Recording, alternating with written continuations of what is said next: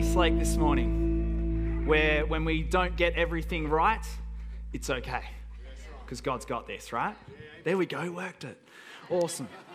Hey, before we get into the message, I just wanted to see if we've got anyone here today that serves in our Healthy Breakfast Club ministry over at Riverside Primary. Win, do you head out there? Jump up to your feet if you are one of those people, would you? Tina, come on, Win, jump up. There we go. Who else? Don't be shy. They're all the shy people. There we go. Casey's upstairs. She's on her feet. Is there anyone else? Tino, Denise. Awesome. Will you give these guys a hand?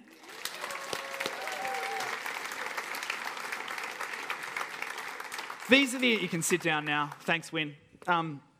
These are the incredible people that midweek on Monday and Wednesday head over to Riverside Primary from about 7:30 to 9 a.m. and serve breakfast to kids at risk, at need. You know, often they're feeding kids that have doubled up on breakfast, but they're also serving kids that might not have had dinner the night before. That might be their only meal for the day. It's an incredible ministry, and actually part of our Love My Mandurah initiatives this year is we plan to up that.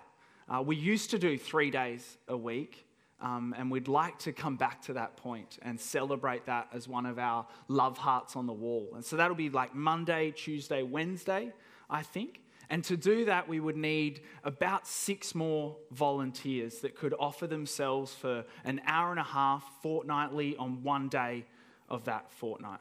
So I wondered, is there anyone here this morning that goes, yep, I've got that kind of time, and would whack up their hand and go see Jill at the info desk right now? I'm putting the pressure on. 7:30 to 9.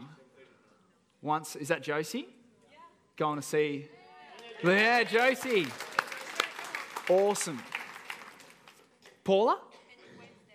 Can do Wednesday? Awesome. That's 2. That means we need 4 more people over the next few weeks. We can up it and feed the kids 3 mornings of the week and then celebrate on our Love My Mandurah wall. Pretty cool, hey? Amen. Awesome. Well, this year we've committed to journeying through the book of Acts. We've done it in the first act, and this is the last week of the second act. And then in September, we're going to finish off the last few chapters of the book of Acts. And if you're new to church this morning, that's okay. You don't have to know anything special. The book of Acts is just one book in the Bible written after Jesus was crucified and rose again. It's written by a man named Luke. And Luke wrote another Bible. He didn't. Luke wrote another book, and I guess you could say his first book was all about Jesus' miracles and power on earth. And Luke's second book, Acts, is all about Jesus' miracles and power in and through his followers. And if you're new to church this morning, I just want you to know that we don't have it all worked out. That we know that we and you, and especially me, are messy and mess up at times. But the good news is that God sent his son, his one and only son, to die a horrible death on a cross, and take upon himself our mess, which we call sin. And that when we choose to believe in him, he takes that away from us and allows us to, and guides us in the way to freedom and eternal life. It's full of a life full of purpose and courage, and a life that means becoming more like him. It's actually less to do about what we do that gets us into heaven. It's got nothing to do about what we do or have done that gets us into heaven. It's all about who we believe in that gets into heaven. Amen? Let's pray. Lord, I pray this morning that you would speak to each and every one of us.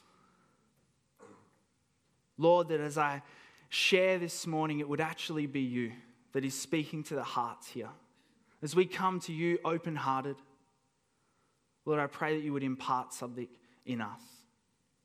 Not just to encourage us today, Lord, but to help us to live out our week. And not just to fill us up, but Lord, that you would speak to us in a way that would cause us to fill others up as we go out into our weeks. In your name, amen. Awesome. So we're going through Acts chapter 24 today. In Acts chapter 22 that Dad started going through last week, we encountered Paul being imprisoned in Jerusalem. And then in Acts 23, Paul is transferred to Caesarea. I think that's how you pronounce it, to the Romans. And we're going to pick up the story in Acts chapter 24. Basically, Paul's still in prison. And he appears before Felix the governor. The prosecuting lawyer argues his case, and then Paul gets his chance to argue his case. And we've talked about the book of Acts being like an episode of a Netflix series before. So if I was going to talk about this one, I think it comes out straight out of an episode of Suits. Who likes Suits? Yeah? If only Paul had Harvey Specter or Louis Litt on his side. So the lawyers are doing their bit, and in verse 14, Paul says, "But I admit that I follow the way," which was the early name for the Jesus followers or Christians. "I admit that I follow the way which they call a cult. I worship the God of our ancestors, and I firmly believe the Jewish law and everything written in the prophets. I have the same hope in God that these men have, that he will raise both the righteous and the unrighteous. Because of this, I always try to maintain a clear conscience before God and all people." Paul continues on to make his point and plead his innocence. And then Felix, the governor, basically just parks it, stalls it. And when I mean stall it, I mean like Lee driving a manual car. Never. 2 years pass and nothing happens. In fact, in Acts 24, verse 27, the end of the chapter, it says, "After 2 years went by in this way, Felix was succeeded by Porcius Festus. And because Felix wanted to gain favor with the Jewish people, he left Paul in prison." What a gripping story. Not really. Paul is just left in prison again. For the third chapter in a row, Paul's still in prison. And I kind of read this chapter, and it's one of those like cool story moments. Does anyone know what a cool story moment is? It's one of those moments where you're listening to a story and you're listening so intently that when the storyteller stops talking, you gesture to them, no, go on, I'm still listening. And they look at you confused. That was it. And you go, "Oh, cool story." I kind of find that I'm actually the one telling the stories most of the time when that happens. But I read this chapter and it feels like that. It's a cool story. Problem is, should the Bible, like, do you all read your Bible and discover everything in every scripture? Oh, so it's not just me. I wonder whether sometimes you look at your story and wonder whether it's an Acts 24 kind of story. Look at your life and wonder what it is that is great about you. Maybe you think your story is very Acts chapter 24. I believe God has breathed into Scripture. That all Scripture is God-breathed. And so I believe that his word that says that he has a plan and purpose for you, that God says that you are precious in his eyes and he loves you in his eyes, is just as true as the scripture that we read in Acts 24. I look at Acts 24 though and I read it and then I kind of turn the page. And I know none of you have ever done that. And maybe it's just me. And I know that God can speak to us uniquely and differently through scripture. So I'm sure that if I gave this chapter to our American friend Michael, he would have had us all gripped on verse 1. Have you got verse 1? Yeah. 5 days later, Ananias, the high priest, arrived with some of the Jewish elders and the lawyer, Tertullus, he would have pronounced it right, to present their case against Paul to the governor. And he would have told us how Tertullus comes from the word Tertius, Tertius meaning third, and Jesus rose again on the third day, and we were all saved in Jesus' name. In an American accent. But as I approached this message this week and I read this chapter, I only had one question. Why? Why is this seemingly not super eventful, kind of drawn out episode of Paul in prison here in the book of life, the Word? Could they not have filled the last 3 chapters with more stories of Paul's triumphs and breakthrough rather than 3 chapters of argument without resolution? What makes Acts 24 great? What made Paul great? Or maybe a better question, what makes us great? What is greatness? That's what I want to talk about this morning. The paradox between service and greatness. I wonder what you aspire to. Think about that for a moment. What are you aspiring to right now? What does the world tell us to aspire to? The world tells us that we should be an influencer. Be your own boss. You need followers. Fame is your platform to success. So make sure you go on Love Island, become a reality TV star, start your radio career, and then start selling your clothing line. That's basically the path to greatness in the eyes of the world. But let me tell you this morning, fame is not wrong. Being your own boss is not wrong. Being an influencer is not wrong. But there is so much difference between fame and greatness. Fame is what you do for yourself. Greatness is what you do for others. Fame is what you do for yourself. Greatness is what you do for others. You can be famous and not be great, just as much as you can be great and not be famous. Did you know that a life of service does not diminish a life of greatness?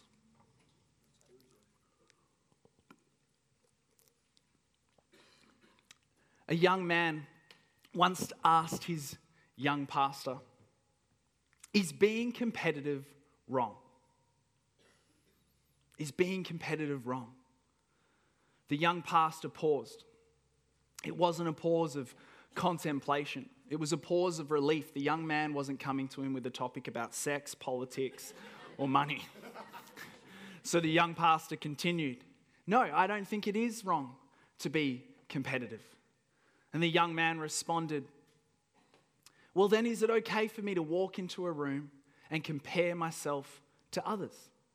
The young but wise pastor responded, "I thought you wanted to be the best." "I do want to be the best," said the young man. The pastor said, "Well, if you want to be the best, then there will be no one else to compare yourself to. So rather than comparing yourself to others, why don't you compare yourself against you? Why don't you compete against who you were yesterday? When you're the best, you don't have anyone else to compete with. So don't walk into a room and compare yourself against others. Look into you," said the wise young pastor. All my stories include a young pastor now. But competition's been diminished today. You know, I know there's positives and I know there's reasons behind it, but we seem to have eliminated winners and losers. And we're more happy with a cooperation and collaboration than we are with competition. What effect does that have? I wonder what effect that has on society. And insert here all of the things that baby boomers say about millennials.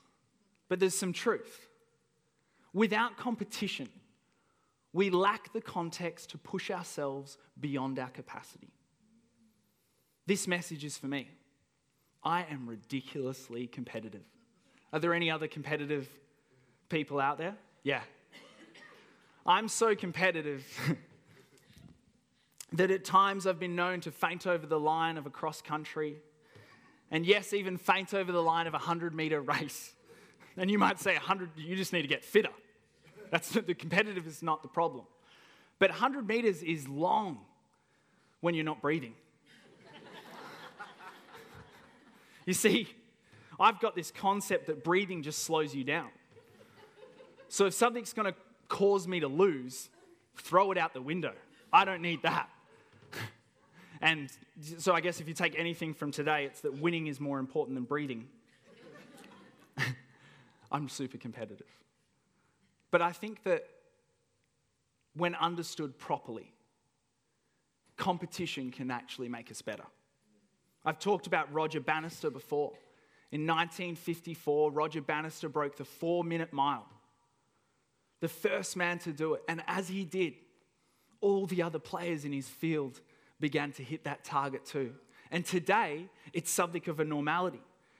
Erwin McManus said this: when you're the best, you don't compare yourself to others. You compare yourself against the impossible. When you're the best, you don't compare yourself against others. You compare yourself against the impossible. When you do that, you make everyone better. When you compare yourself against the impossible, you make everyone better. Are we a church that wants to make people better? Amen. Come on. Yes. I'm not convinced. So then, do we want to be the best that we can be? Yes. Amen. They're good questions, aren't they? But in church, though, there's this underlying theme that we can't aspire to greatness because it's all about humility, isn't it? And yes, we want to be humble. Yes, that's good. But I wonder if we have misunderstood what Scripture is talking about. Remember, greatness is not fame. I think Jesus doesn't diminish greatness. I think Jesus came to awaken greatness on the inside of us. But didn't he say that the first shall be last and the last shall be first? Well, why don't we look about what Jesus said about greatness? In Matthew 20, we discover a really embarrassing mum. I don't have one of those. Verse 20, Matthew 20.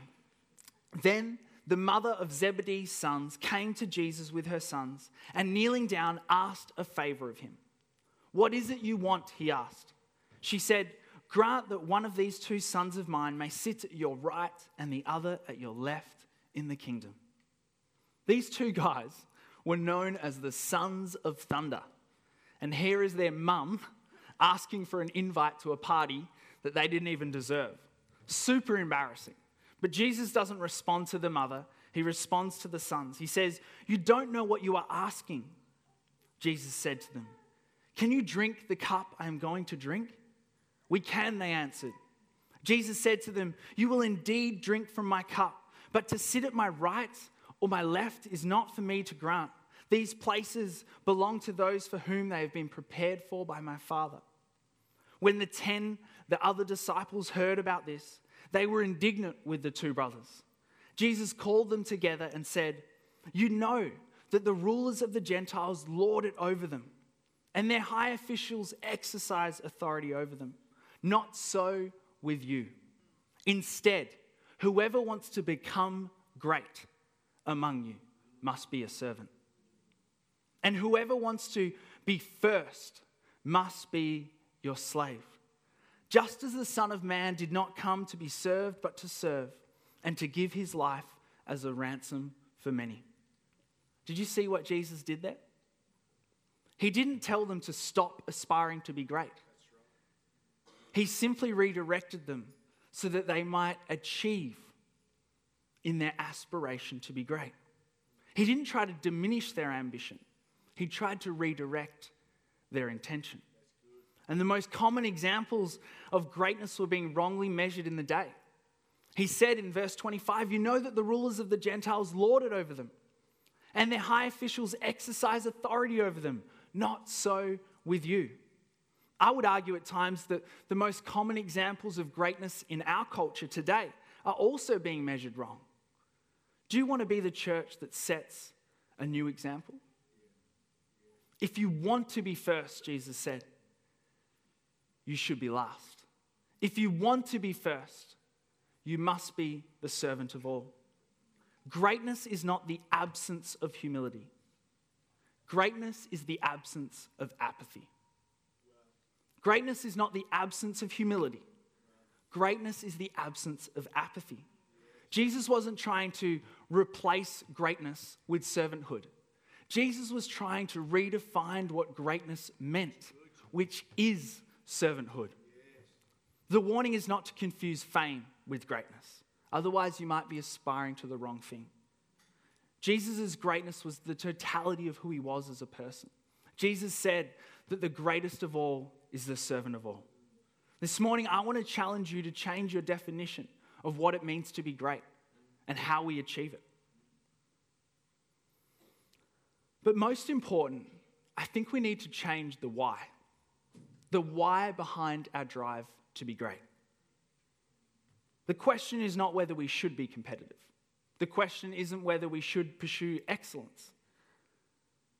It's not about whether we should be great. The question is, why are we pursuing it in the first place? And this brings us all the way back to Acts. What made Acts 24 great? Well, Paul wrote in another book, do all things for the glory of God. 1 Corinthians 10:31. Do all things for the glory of God. What was Paul doing in prison? I think he was serving God. Oh, but it doesn't look as royal and noble as I thought. For Paul, it looked like a prison cell. How do we know that he was serving God? Well, Acts 24 unpacks how Felix regularly came to him expecting a bribe, but it didn't come. All that Paul did when he was in that prison cell was share about his faith in Jesus Christ. It's our why. If our why is that we are doing all things for the glory of God, then there should be nothing that we can do that we are not aspiring to give our best. If your why is that you are doing all things for the glory of God, then there should be nothing that you can do that you are not aspiring to give your best. Be the best. Yes, be the best. It's in service that your greatness is found. The greatest of all is the servant of all. We can be great if we choose to serve and walk in the way of Jesus. As the band come up and join me, I want to ask a few questions. What is your field of play? Where have you been called to greatness? Where have you been called to serve? I don't know what your calling is, and the best place to start is often what you are passionate about. What makes your eyes light up? Oftentimes when you pair that with serving God, that's where you find your calling and your purpose. And I want to encourage you this week to take this message with you. Don't leave it here on Sunday, but actually apply it in your week. That's where the power is. Discover greatness this week through service. That's why being in a church community is so good, because it's an opportunity to serve. Not just me, not Eastlake, but God. And there's power in that. I want to encourage you, if you're not part of a serving team, to join a serving team. Lee's going to be up the back and she can help you find your fit. Not just so that you can do for the church, but so that God can do something inside of you. I know it isn't all about Sunday though. What about sharing your faith in Jesus Christ? Paul didn't let a prison cell prevent him from sharing his faith in Jesus Christ. So I think we can do it at Smoko. I think we can do it in the office. I think we can do it in the line at the cafe. Do all things for the glory of God. Don't let your circumstances put your best to rest. Paul didn't say this is just a season. When it passes, I will serve. He didn't say that I'm kind of stuck here. I will help someone when I get back on my feet. No. He understood that if it was anything that was going to get him unstuck, it was doing for others. It was service. So join a serving team, share your faith, and serve God in everything that you do. Want a great marriage? Serve your wife. Not enjoying work at the moment? There's a few elbows over here. Stand up for. No, I'm joking. The question is, are you giving your best? Because if our why is that we are doing all things for the glory of God, then there should be nothing we can do that we are not aspiring to give our best. Living a life of service will demand of you the best you have. And you might say, I don't need to be great. I don't want to be great. Well, can I say to you this morning that the world needs your greatness? The world needs Patrick's greatness. The world needs Arnold's greatness. The world needs Wynn's greatness. He's not past it. He's still serving. He's still forwarding the kingdom of God. The world needs Jacob's greatness at the coffee bar, after Sunday, at the cafe that he works during the week because, makes me teary on the inside because when I meet that young man, you've got to meet him after the service, he just exudes a confidence and a joy that I think comes from God. There is influence over his life, and I see him in the cafe and I wonder whether people think, what is it about that boy? And I can't wait till they discover his mum and this church and how they serve and their faith in Jesus, because I know that that will have an impact on our world. The world needs your greatness. Would you stand with me? Jesus came that he might set the captives free. So I wonder whether you want to be free this morning. I wonder whether you have tried what the world tells you to aspire to. I wonder whether you've tried to be your own boss. You've tried to get all those things. You've tried for people to like you, to be famous, and you came up empty. Jesus wants you to set you free from that this morning. The reality is that we are all sinners in need of a Savior. And I want you to know that about Jesus, it isn't all sunshine and roses following after him. And I also want you to know that it isn't what you do that gets you into heaven. It simply requires you to believe in him as your Savior. And if you want to make that decision this morning as we bow our heads, I'll just ask that you raise your hand as an outward declaration of an inward decision. If you want to make that decision to follow after Jesus, I'd love you to put your hand up right now. Awesome, over there on the right. Is there anyone else? Why not try God's way? I can tell you that it will compel you towards service and it will propel you towards greatness. Is there anyone else out there? You can put your hand down after you put it up. Let's pray together as a church. Dear Jesus, I acknowledge I'm a sinner in need of a Savior.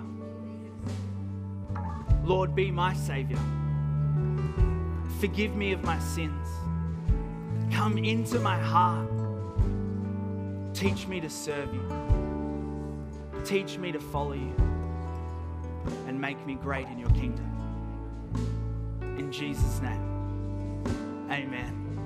Amen. Awesome. Hey, we're going to go into a time of worship and the band can start playing now. If you want prayer for anything, I'd love to pray for you. If you've got sickness in your body, I'd love to pray for you. If you need someone to stand alongside you and speak life into you, maybe you think your story is that Acts chapter 24 story and you can't quite see what God's got in store for you. I would love to speak words of life over you this morning and pray with you. Let's worship together.